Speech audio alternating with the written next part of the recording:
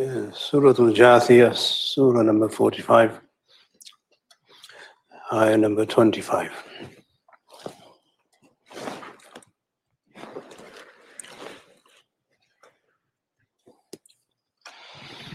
أعوذ بالله من الشيطان الرجيم بسم الله الرحمن الرحيم وإذا تتلى عليهم آياتنا بينات ما كان حجتهم إلا أن قالوا ائتوا بآبائنا إن كنتم صادقين. Referring to those people who say only time will destroy us and there's no such thing as resurrection.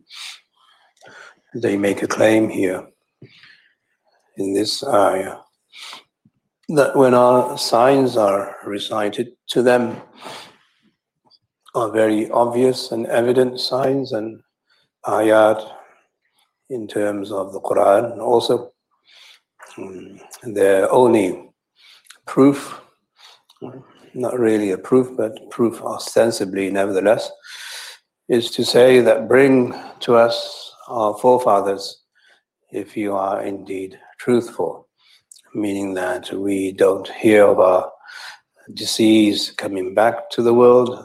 They're still in their graves. They have not been resurrected yet. So that is their proof for not believing in Qiyamah, in the resurrection, and so on. So the Quran will always bring the contentions of the kuffar to the forefront. And obviously as a methodology, we should understand the contentions of the kuffar even today. We can't fight kufr if we don't know it. So that's why we have to understand what they say, and we have to assume that we are always going to be fighting with them. Allah responds, قُلِ اللَّهُ يُحْيِيكُمْ ثُمَّ يُمِيتُكُمْ ثُمَّ يَجْمَعُكُمْ إِلَى يَوْمِ الْقِيَامَةِ لَا رَيْبَ فِيهِ وَلَكِنَّ أَكْثَرَ النَّاسِ لَا يَعْلَمُونَ. A very simple kind of answer. Say, O Muhammad sallallahu alaihi wasallam, Allah, He is going to revive them, and He's going to revive you. He's going to then kill you, and then He's going to gather you. Okay. So life and death is in the hands of Allah subhanahu wa ta'ala.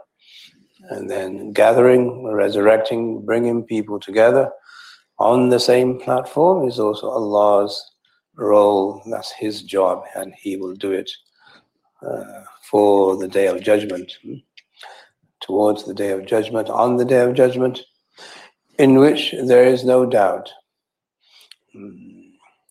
So here the issue is one of understanding the Day of Judgment, Qiyamah, a day when people will be standing from the word Qiyam, and people will be gathered on one platform standing together.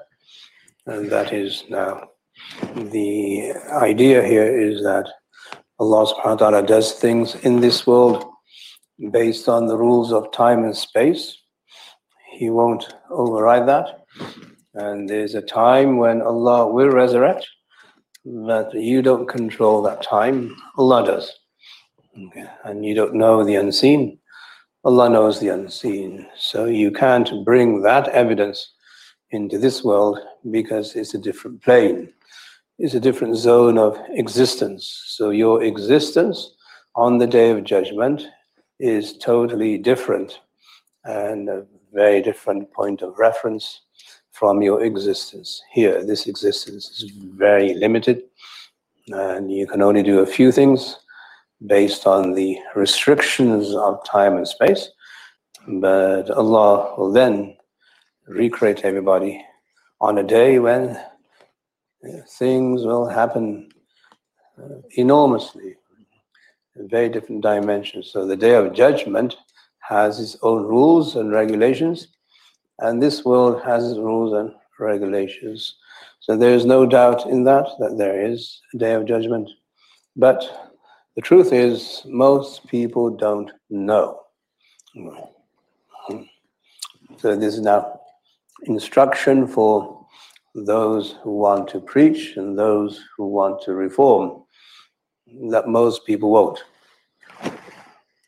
They won't believe you, number one, if they're kuffar, and they won't reform if they are not kuffar. That's just the way human beings are. So this is what we call a takwini issue. It's part of the cosmos, it's part of Allah's divine plan. He can guide them if He wants to, but they won't believe and they won't reform. So you have to take this approach of reformation and conversion with a grain of salt. You can't fall over backwards if people don't believe and people don't acquiesce. So this part is for most probably, first of all, the Sahaba, obviously the Prophet ﷺ first, the Sahaba, and then those who follow them. That in terms of you converting people, that's not in your hands. لكن أكثر الناس, most people, وَلَوْ شَاءَ لَهَدَاكُمْ أَجْمَعِينَ, had Allah willed, He would have guided all of you. But He doesn't.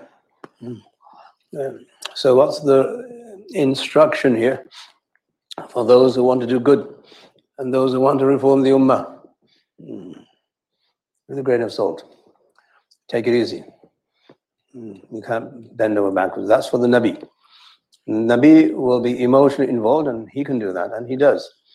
But for others, they must follow the role model of the Prophet ﷺ and not assume that they can. It's not within their ability to do that, neither to convert nor to reform. On the other side, the point for those who are atheists or atheistic with atheistic tendencies and those who deny the Day of Judgment is that they'll find out when they die what will happen to them. So it's a question of wait and see. But still, most people will not know. La ya'lamun. They simply will not know and they will not understand what it is Allah is saying. Even though you may give some logical proofs and other kind of supporting evidence to this aqidah, it's not within you. There are so many signs in the cosmos that if scientists actually looked at any one of them, they will reach God instantaneously. But despite knowing what they know, they don't. So what does that mean? The Hidayah is not there, basically. Right? There's no way on Earth or outside of Earth that you can be a scientist, an explorer, or a physicist, an astronomer, and not conclude that Allah does exist. It's not possible. But yet, we have so many scientists who are atheists, and so on. So because that is not the way. Hidayah doesn't work that way. So you can give everybody all the signs, all the proofs, all the Quran and Hadith, but they will not believe because the tawfiq is not there. So that tawfiq, you don't control. Allah controls that. So you have to get over it if you're going to do this kind of work. Everything, as I said, with a grain of salt and slowly, and so on. So you have to make sure you're all stable.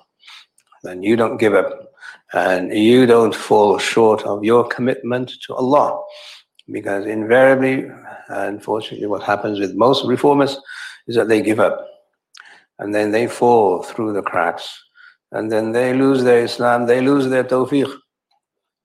It happens in this day and age. It happens all the time.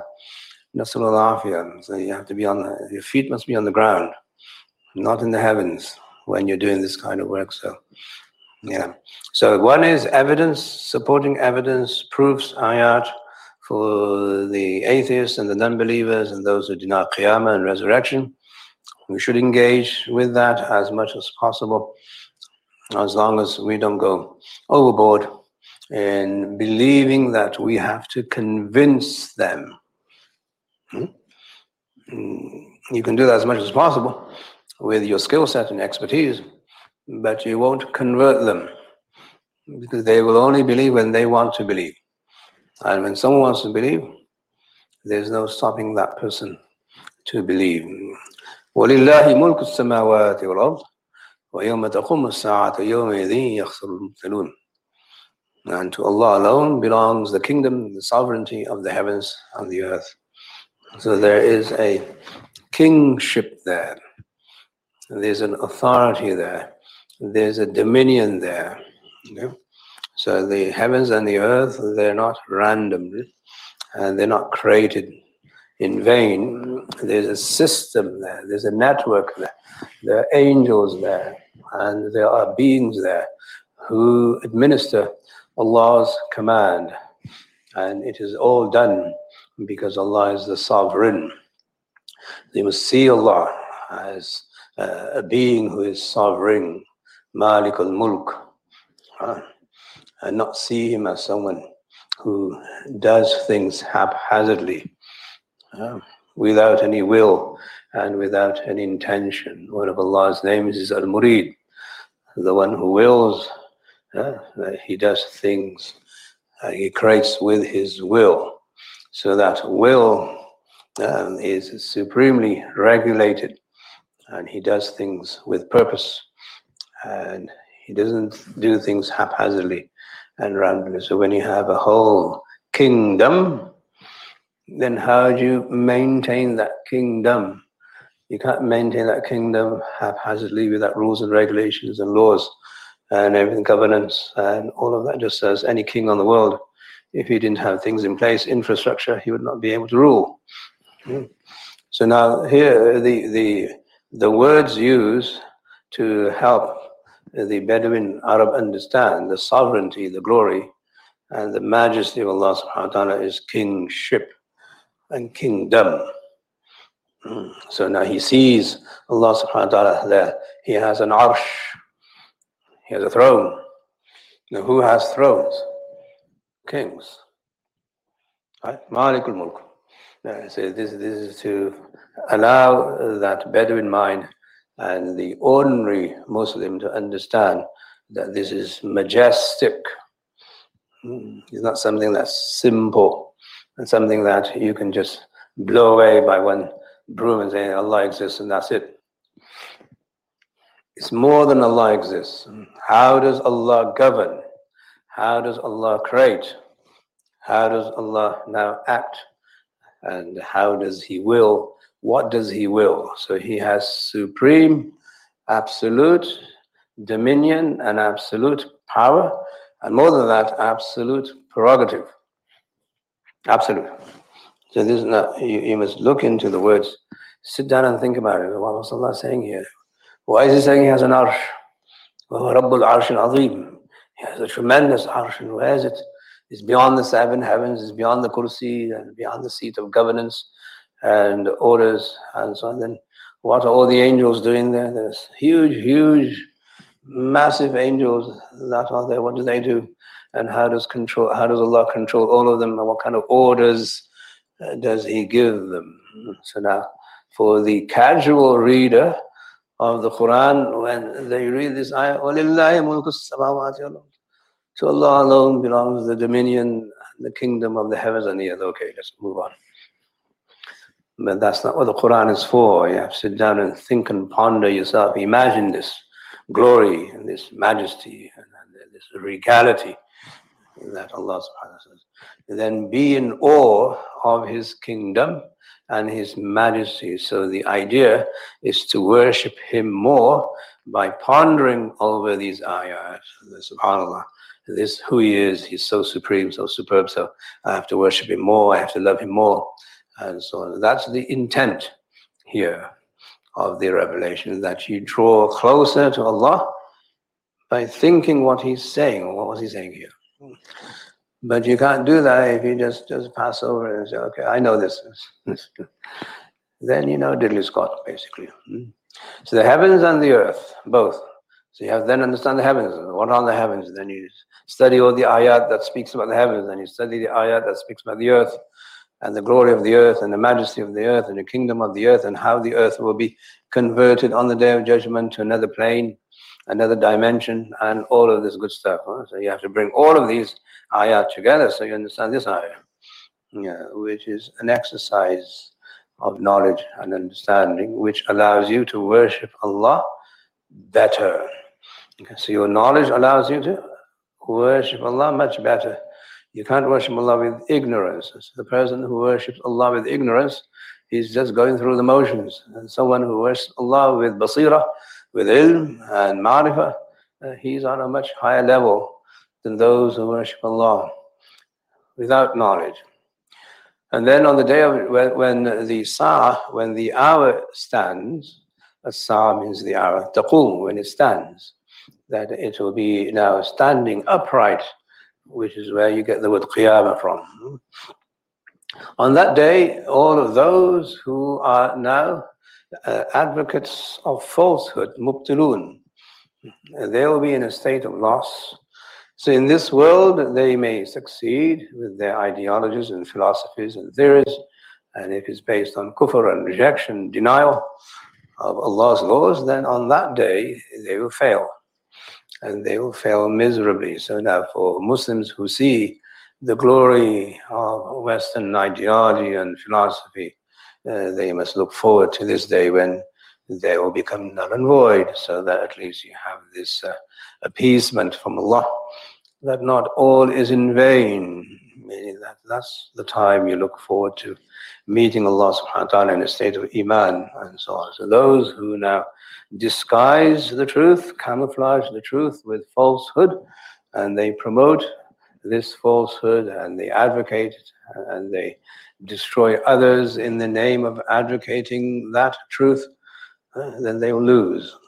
They will be in a state of total, absolute failure. So this is for the Prophet ﷺ, for the Sahaba, and for us Muslims to appreciate and maybe even realize that moment when this happens.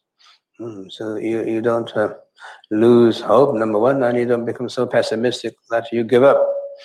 Nothing's working. The Ummah is doomed, which it probably is, but you can't say that. Huh? You can't think like that, otherwise you become fatalistic and you become inert and you don't do anything and you don't learn and you don't study and you don't do any salat, sawm, zakat, hajj, you just give up. Okay? So this pessimism and this very defeatist attitude is overridden by these types of ayah, where Allah says they will fail on the day of judgment. So what you have to establish is your judgment. They're going to fail. That's a given. But what about you? Are you going to fail on that day? Yeah. So for your judgment, you have to act on how Allah and the Rasul wants you to act. So there's now some of the underpinning insights into these types of ayat, that day will expose and reveal all realities. So the day of judgment, it will be a revelation. It's an exposure. And what will be exposed? Kufr, sin, iman, good deeds. And Jannah will be exposed, Jahannam will be exposed. It's an exposure. So it's a day of revelation. It reveals the truth. Yeah, so that's why the day of judgment is to be taken very seriously. That you don't want your sins and your mistakes and your ingratitude, etc., to be exposed on that day. So you have to make sure you're covered on that day, then you're not exposed. So if you feel that you need to now destroy kufr in this world, we suggest you try destroying the kufr in you first. Charity starts at home. Yeah. If you don't have an agenda for you, then you can't have an agenda for other people. It doesn't work that way. Anyway, so that day will be so mighty, so overwhelming, that everybody will be in a state of at least chaos, confusion, and anxiety, and everything else that comes along. Apprehension is probably the good word, and awe and fear until the hisab is done, or you're already now given glad tidings to go into Jannah, inshallah. So on this day, these things will happen. So instead of denying that there is no day of judgment, you might want to listen to people and those who speak about it and describe it. Okay. You can deny something that others cannot describe. But if somebody describes a phenomenon, that means they know about it. Either that or they made it up. And even if they made it up, it's so spectacular, imagery, right, and imagination, that nobody can conceive of this type of day and these events. How do you think about this? How do you imagine that this is going to happen? Right? So it's beyond human imagination, beyond human perception, beyond human conception. So the Quran is now alluding to another form of argumentation, and that is that if you can describe a phenomenon and you kind of witness that phenomenon, then nobody can deny your experience, because that's not what you believe. Especially nowadays when everybody's about personal, subjective experience and emotion, and there's no absolute truth. So how can you deny my experience? So the Quran is saying we know what's going to happen, and we have given the prophets some insights and experience into what will happen. And they are describing what's going to happen in such detail, at the macro level, micro, such detail of Jannah and Jahannam is in the Quran, is in the Sunnah. It's mind-boggling. How do you describe something in such detail and then say it doesn't exist? So even if you say it's imaginary, it has to be a genius who's imagining this to at least understand and appreciate the imagination of a Nabi. Right? So the imagination of that world, the world of the mithal and whatever, and the world of the grave and the world of the day of judgment and Jannah and Jahannam, man. Said, how do you come up with this? Right? You are mesmerized by Disney for the imagination they create in their cartoons and in their movies. It is so imaginative and creative. I'm in front of the Day of Judgment. And delete what? You understand what I'm saying? That you go goo gaga over novelists who write with creativity and imagination. In front of the Quran is nothing, doesn't exist. So if you're going to be in art, obviously one branch of knowledge is art. Everybody loves art. Never mind about that. Anyway, people love to see good art. You see Da Vinci, Michelangelo, Van Gogh, and you go Google Gaga over. It's just a stupid picture. Yeah? You've given it the worth that you give. It's perceived value, but in really, I mean, you're drawing what, a vase or a kettle or some fruits on the table, and that's art.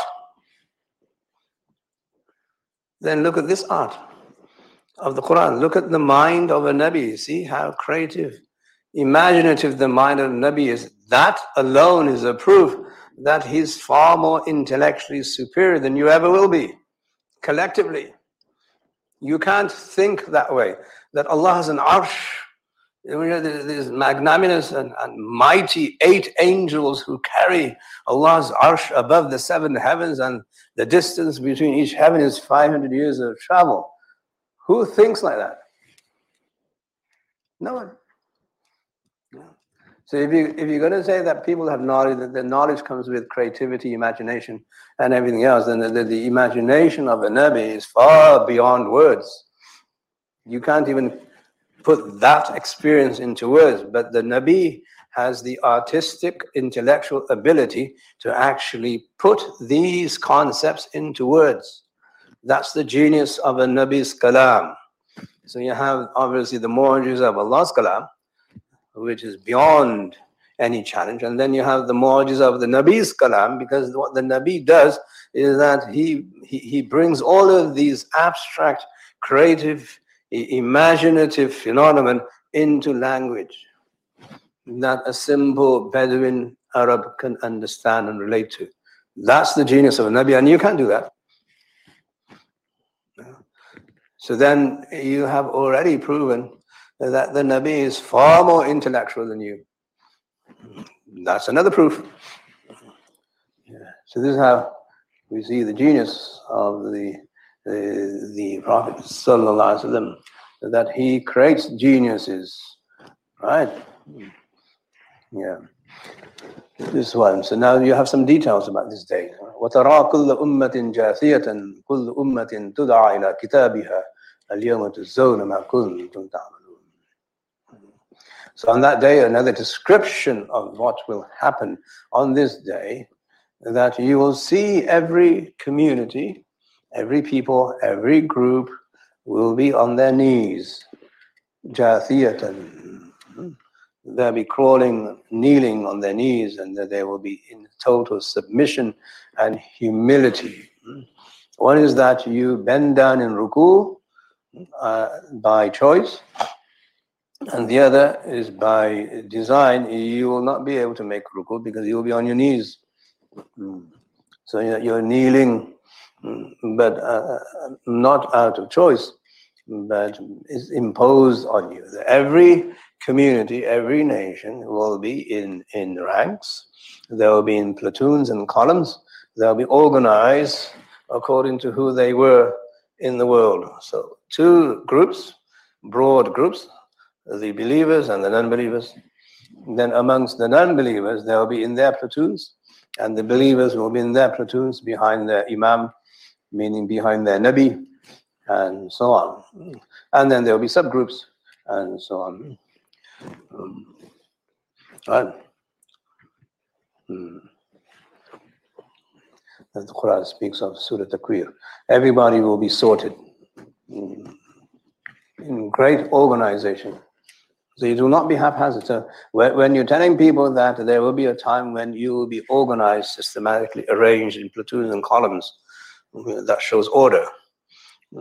Even that should give you insights into why this is true. Because who can think of this? No one can think of this. Not definitely Asimov. Right? You heard of Asimov? Maybe the older generation here, not the newer generation. What do they do? They play computers? I don't know what they do. But anyway, so the great thinkers of the world, George Orwell and his predictions, and all of these super imaginative, creative people in the world, if they got together on one platform, they could not think of this.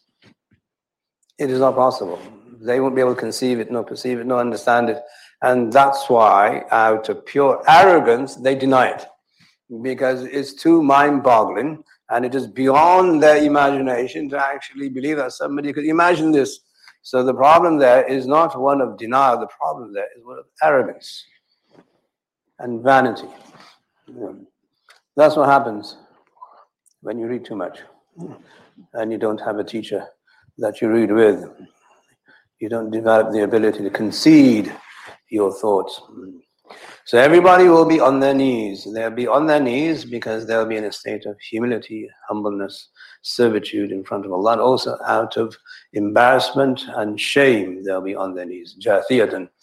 Every ummah then will be called towards its record, towards its book, towards the documentation of its deeds. Now, everything we know today is based on this kind of micro data.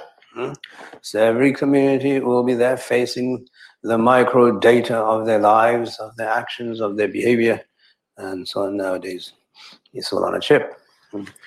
So even now, the science will tell you and help you understand some of the events of the Day of Judgment, and it will help you realize that nobody could have imagined this process 1400 years ago. Totally inconceivable that you say people will be arranged according to this and that and be in platoons and columns, and their book of deeds and their records will be there, and the video will be played over their whole life. And that book will not leave anything. مَا لِهَذَا الْكِتَابِ لَا يُغَادِرُ صَغِيرَةً وَلَا كَبِيرَةً إِلَّا أَحْصَاهَا. People will be just astonished and amazed and surprised and shocked that this book here doesn't spare anything, neither small nor big. Everything's in the book. It's recorded. It's documented. So now your witness will be you. You will be testifying either for you or against you, and your limbs and organs and your own skin will be testifying for you or against you. Now, who thinks of this 1400 years ago in the desert? Only a Nabi. It is superlative knowledge. It is beyond human perception. If only human beings appreciated knowledge and not speculation, they would believe, but they don't. Today you will be compensated, rewarded, or punished for whatever it is that you've done. And the witness will be your own book, your own record, your own file, your own microchip, basically. هذا كتابنا ينطق عليكم بالحق. إِنَّا كُنَّا نَسْتَنْسِخُ مَا كُنْتُمْ تَعْمَلُونَ. Another explanation and further elaboration. That this here is the book that speaks against you with the truth. It testifies against you. It speaks. The book will speak. And you know what you did, but also it is now recorded, documented, and it will be there for your inspection and hopefully good fortune, inshallah. Indeed, we have now transcribed everything that you have done. We have registered, transcribed, recorded everything that is now in your life and everything that you've done that is of significance and consequence here, at least. Then what will happen? فَأَمَّا الَّذِينَ آمَنُوا وَعَمِلُوا الصَّالِحَاتِ فَيُدْخِلُهُمْ رَبُّهُمْ فِي رَحْمَتِهِ ذَلِكَ هُوَ الْفَوْزُ الْمُبِينُ. The basic general understanding of the proceeds and the processes of the Day of Judgment. As for those who believe and they do good deeds, then their Lord will allow them to enter into His rahmah. So Allah, who is the Lord of people, will allow these people to enter into His rahmah. ذَلِكَ هُوَ الْفَوْزُ. This is an open success, open triumph, very clear and evident triumph and success and glory to those people who believe and do good deeds. So the formula is there, it's very simple. But unfortunately, since we're confined in time and space, and we don't like waiting. Human beings hate waiting. They don't like suspense in their lives. They like suspense in novels and movies, but in life they don't like suspense. Yeah, God forbid, your plane is now cancelled. That's it. Qiyamah will come. Plane is cancelled. You're delayed.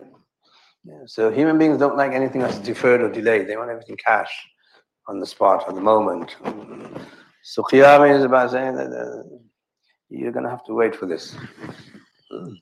So gratification is usually instantaneous and immediate.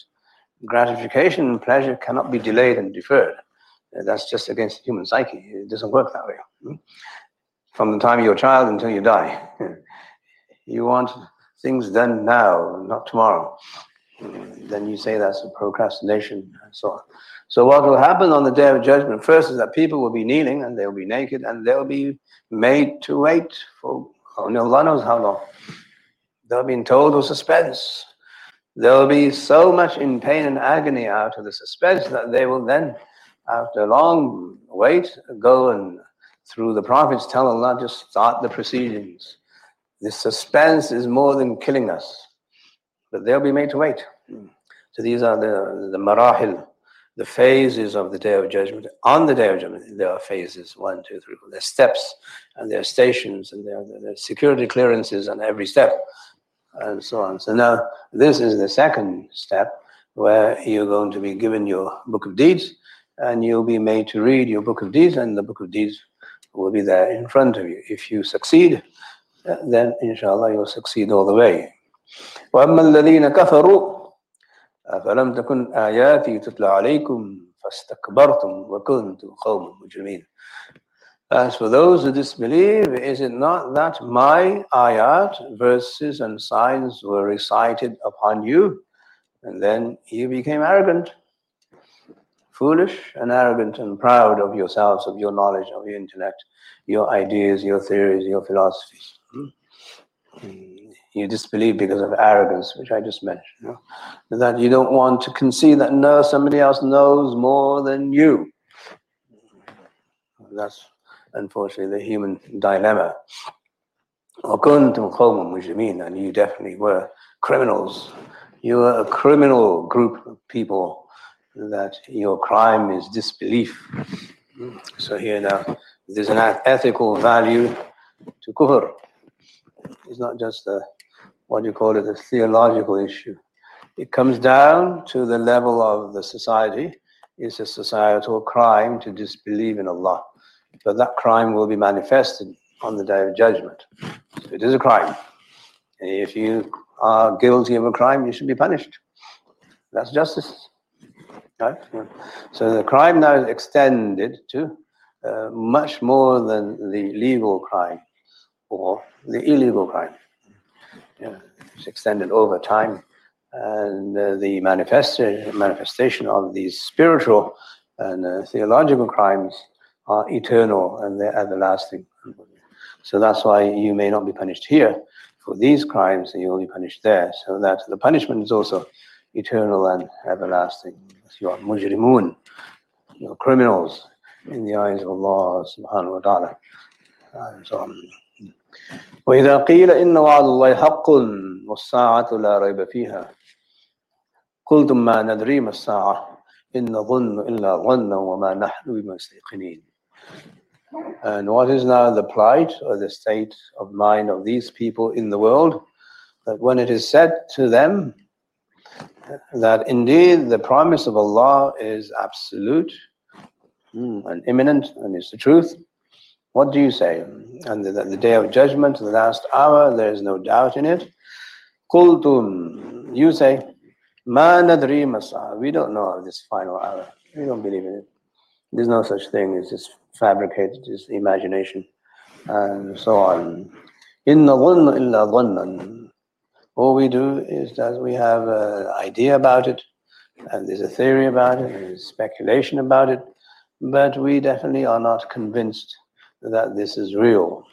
Yeah. So now they will hear, and they will not take heed to what has happened to people before them, and what is the fate of people who disbelieve and deny. That they may get away with it here, but they won't get away with it on the day of judgment. So the wa'ad Allah is haqq. The promise of Allah is absolute, it is the truth, and human beings must behave accordingly. Yeah. وَبَدَا لَهُمْ سَيِّئَاتُ مَا عَمِلُوا وَحَاقَ بِهِمْ مَا كَانُوا يَسْتَهْزِئُونَ. So what will be revealed to them, it will become apparent to them. The evil and the evil effects of what they did will become apparent to them. It will be exposed. And then whatever they would ridicule will then surround them in the form of punishment. It will surround them, engulf them, envelope them. So whatever their derision and their mockery and their other insinuations were, they will become now punished. They will be punished by these same words. These words will come back to haunt them, come back to punish them. So this is Allah subhanahu wa ta'ala, as I said, exposing realities on the day of judgment. Bada lahum, it will become very clear and evident and exposed upon them. وَقِيلَ الْيَوْمَ نَنْسَاكُمْ كَمَا نَسِيتُمْ لِقَاءَ يَوْمِكُمْ هَذَا وَمَأْوَاكُمُ النَّارُ وَمَا لَكُمْ مِنْ نَاصِرِينَ. And it will be said to them on that day that this is the day that we will forget you the way you forgot the meeting of this day here. You did not realize, appreciate, approve, understand and believe in the meeting of this day. So today we're going to forget you also. And your refuge, place of refuge is the fire, and you'll have no helper for you today. So these are the proceedings of the Day of Judgment. It's a long day. It's the longest day for human existence, and that's why it's called Al-Yawm Al-Akhir, the last day, after which there will be no more days in the sense of time itself. So it's a long, long day. Some people say 50,000 years, only Allah knows, but it is going to be a long time. It will not be in an instant, except for those whom Allah has followed upon them, so that He will not have their hisab and they'll just enter almost instantaneously. Allahumma ja'alna minhum. Anyway, so there's now descriptions of the Day of Judgment come from knowledge. They don't come from speculation. So these ayat are what we call qat'iyat. They are conclusive ayat, and we have to believe in all of them with the detail that they have within them.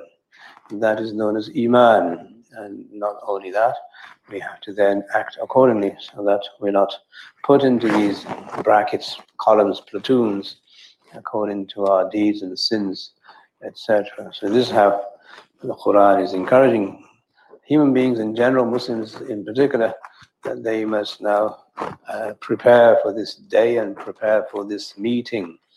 Liqa'a yawmikum, meeting this day here. So there's a meeting there. There's an interview, right? And you'll be audited, and you'll be questioned, and you'll be interrogated. All of those.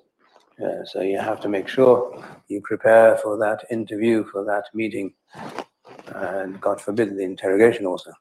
ذلكم بأنكم اتخذتم آيات الله هزوا وغرتكم الحياة الدنيا فاليوم لا يخرجون منها ولا هم يستعتبون. One of the symptoms of perhaps underlying illnesses, diseases, is because you would take these signs and verses of Allah subhanahu wa ta'ala as mockery and laughter and amusement, and you would mock them, you would be sarcastic about them, you would deny them, reject them, refute them, but out of pure arrogance you would then tell people that you can make fun of and dismiss people through humor, vain humor. Number one. Number two, that the life of this world has now deceived you. غرتكم الحياة الدنيا. The hayat al-dunya, the life of this world, has deceived you into believing that this is the only life and this is the only time you can have fun and enjoy yourselves. So you'd rather enjoy yourselves now than later, as I said before.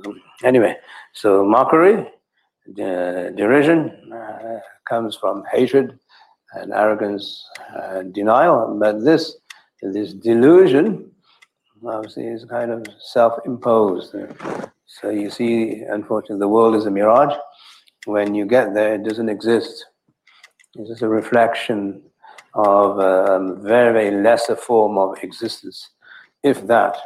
So this day, when existence is at its most supreme form, you will not be allowed to exit from this fire, and you will not be given any respite whatsoever. Yeah. فَلِلَّهِ الْحَمْدُ رَبِّ السَّمَاوَاتِ وَرَبِّ الْأَرْضِ وَرَبِّ الْعَالَمِينَ. So to Allah alone belongs the praise, as He is the Lord of the heavens, the Lord of the earth, and the Lord of the worlds, and so on. So now, after mentioning that everybody will be damned and condemned in Jahannam, Allah says, Alhamdulillah. How do you figure? If you say everybody in Jannah, you can say Alhamdulillah. That makes sense. Is everybody going to hell? Alhamdulillah. Can you make sense of that? Yes? No? You have to ask the question, because this ayah is immediately following the condemnation, the damnation of everybody. So why is this ayah here, in this order? Why is it placed here? So Allah answers the question Himself. Rabbis samawat. He is the Lord of the heavens, where His kingdom is supreme. Rabbil Ard, wa Rabbil Ard, and He is also the Lord of the earth, where His now order is executed. Wa Rabbil Alameen, He is also the Lord of the worlds, wherever there is existence, any plane, any dimension, He is the Lord of that also. So He governs according to the alam, according to the world and the realm of existence. So on the Day of Judgment, He will rule with His sovereignty on the Day of Judgment according to the rules of the Day of Judgment. For that, Allah is praiseworthy, because He doesn't change the rules of any plane, any realm. So there are rules of the heavens, and there are rules of the earth, and there are rules of all the worlds, including the Day of Judgment. And because He is consistent in all of those planes, He is praiseworthy. The consistency. He makes the rules Himself, and then He follows the rules Himself. Unlike human beings who don't follow rules that they make either. They all break rules. Right? You're playing basketball, then you foul, you break the rules, and then you get a penalty or you're ejected or whatever. You break the rules all the time. The rules are made to be broken. So Allah doesn't break any rules. Consistent. Al-Qawiyyu Al-Matīn. There's durability, there's power there, there's force, there's might there. But it's all regulated. So if you can regulate your sovereignty, your kingdom, and your absolute power and prerogative in such a way that it remains constant and consistent throughout, then only Allah can do that. Because human beings are totally incapable of following their own rules, never mind Allah's rules. That's why you have this. وَلِلَّهِ الْحَمْدُ. To Allah alone belongs the praise. All praises are due to Allah subhanahu wa ta'ala. And then on top of that, وَلَهُ الْكِبْرِيَاءُ فِي السَّمَاوَاتِ وَالْأَرْضِ. Him alone belongs all the majesty and the glory of the heavens and the earth. He is the one who rules supreme. No one else can take away his authority, his prerogative. And that's the way he is, and that's the way you should worship him. So these ayat are designed to instill love and muhabbah for Allah, for the worshipper, for the arif, for the salik, that Allah is this way, so I better get my own act together. So in the world of salat, if I follow the rules, I'll be there with Allah in my salat, etc., etc. Right. وَهُوَ الْعَزِيزُ الْحَكِيمُ, and He is the most supreme, and He is the most wise. So Allah, when He has might and power and supremacy, He also has the divine wisdom that accompanies His power and His might. Allah subhanahu wa ta'ala doesn't do anything haphazardly. Allah subhanahu wa ta'ala doesn't do anything callously. Allah subhanahu wa ta'ala doesn't do anything without any system or order. Everything's in order, from the word amr, which means order. Allah's amr. The order of the cosmos and the order of Sharia, they are consistent and they vie with each other. So for the non-believer, he must appreciate the consistency in the laws of Allah subhanahu wa ta'ala that He has placed and He has organized. And then he must then marvel at the phenomenon, the reality that all of this is consistent. There's no inconsistency anywhere. If He says that if you do this here, this will happen here, He's consistent about it. He won't go against His word, unless it's out of His fadl. And for that, you have to be eligible for His fadl, and that eligibility is based on your iman in Allah subhanahu wa ta'ala being Malik al-Mulk, being the Lord and the sovereign of all the heavens and the earth. Anyway, this is the end of Surah Al-Jathiyah, a surah in which everybody will be on their knees. So when you read these ayat and you take inspiration and the wisdom in these ayat, you'll make others on their knees. Inshallah. May Allah subhanahu wa ta'ala give us tawfiq to follow the prescriptions in this surah. May Allah subhanahu wa ta'ala allow us to find the hikam in the surah and act upon them. Ameen ya Rabbal Alameen. Wa sallallahu ta'ala ala khayri khalqi Muhammadin wa alihi wa sahbihi ajma'in. Bi rahmatika ya arhamar rahimin. Alhamdulillah.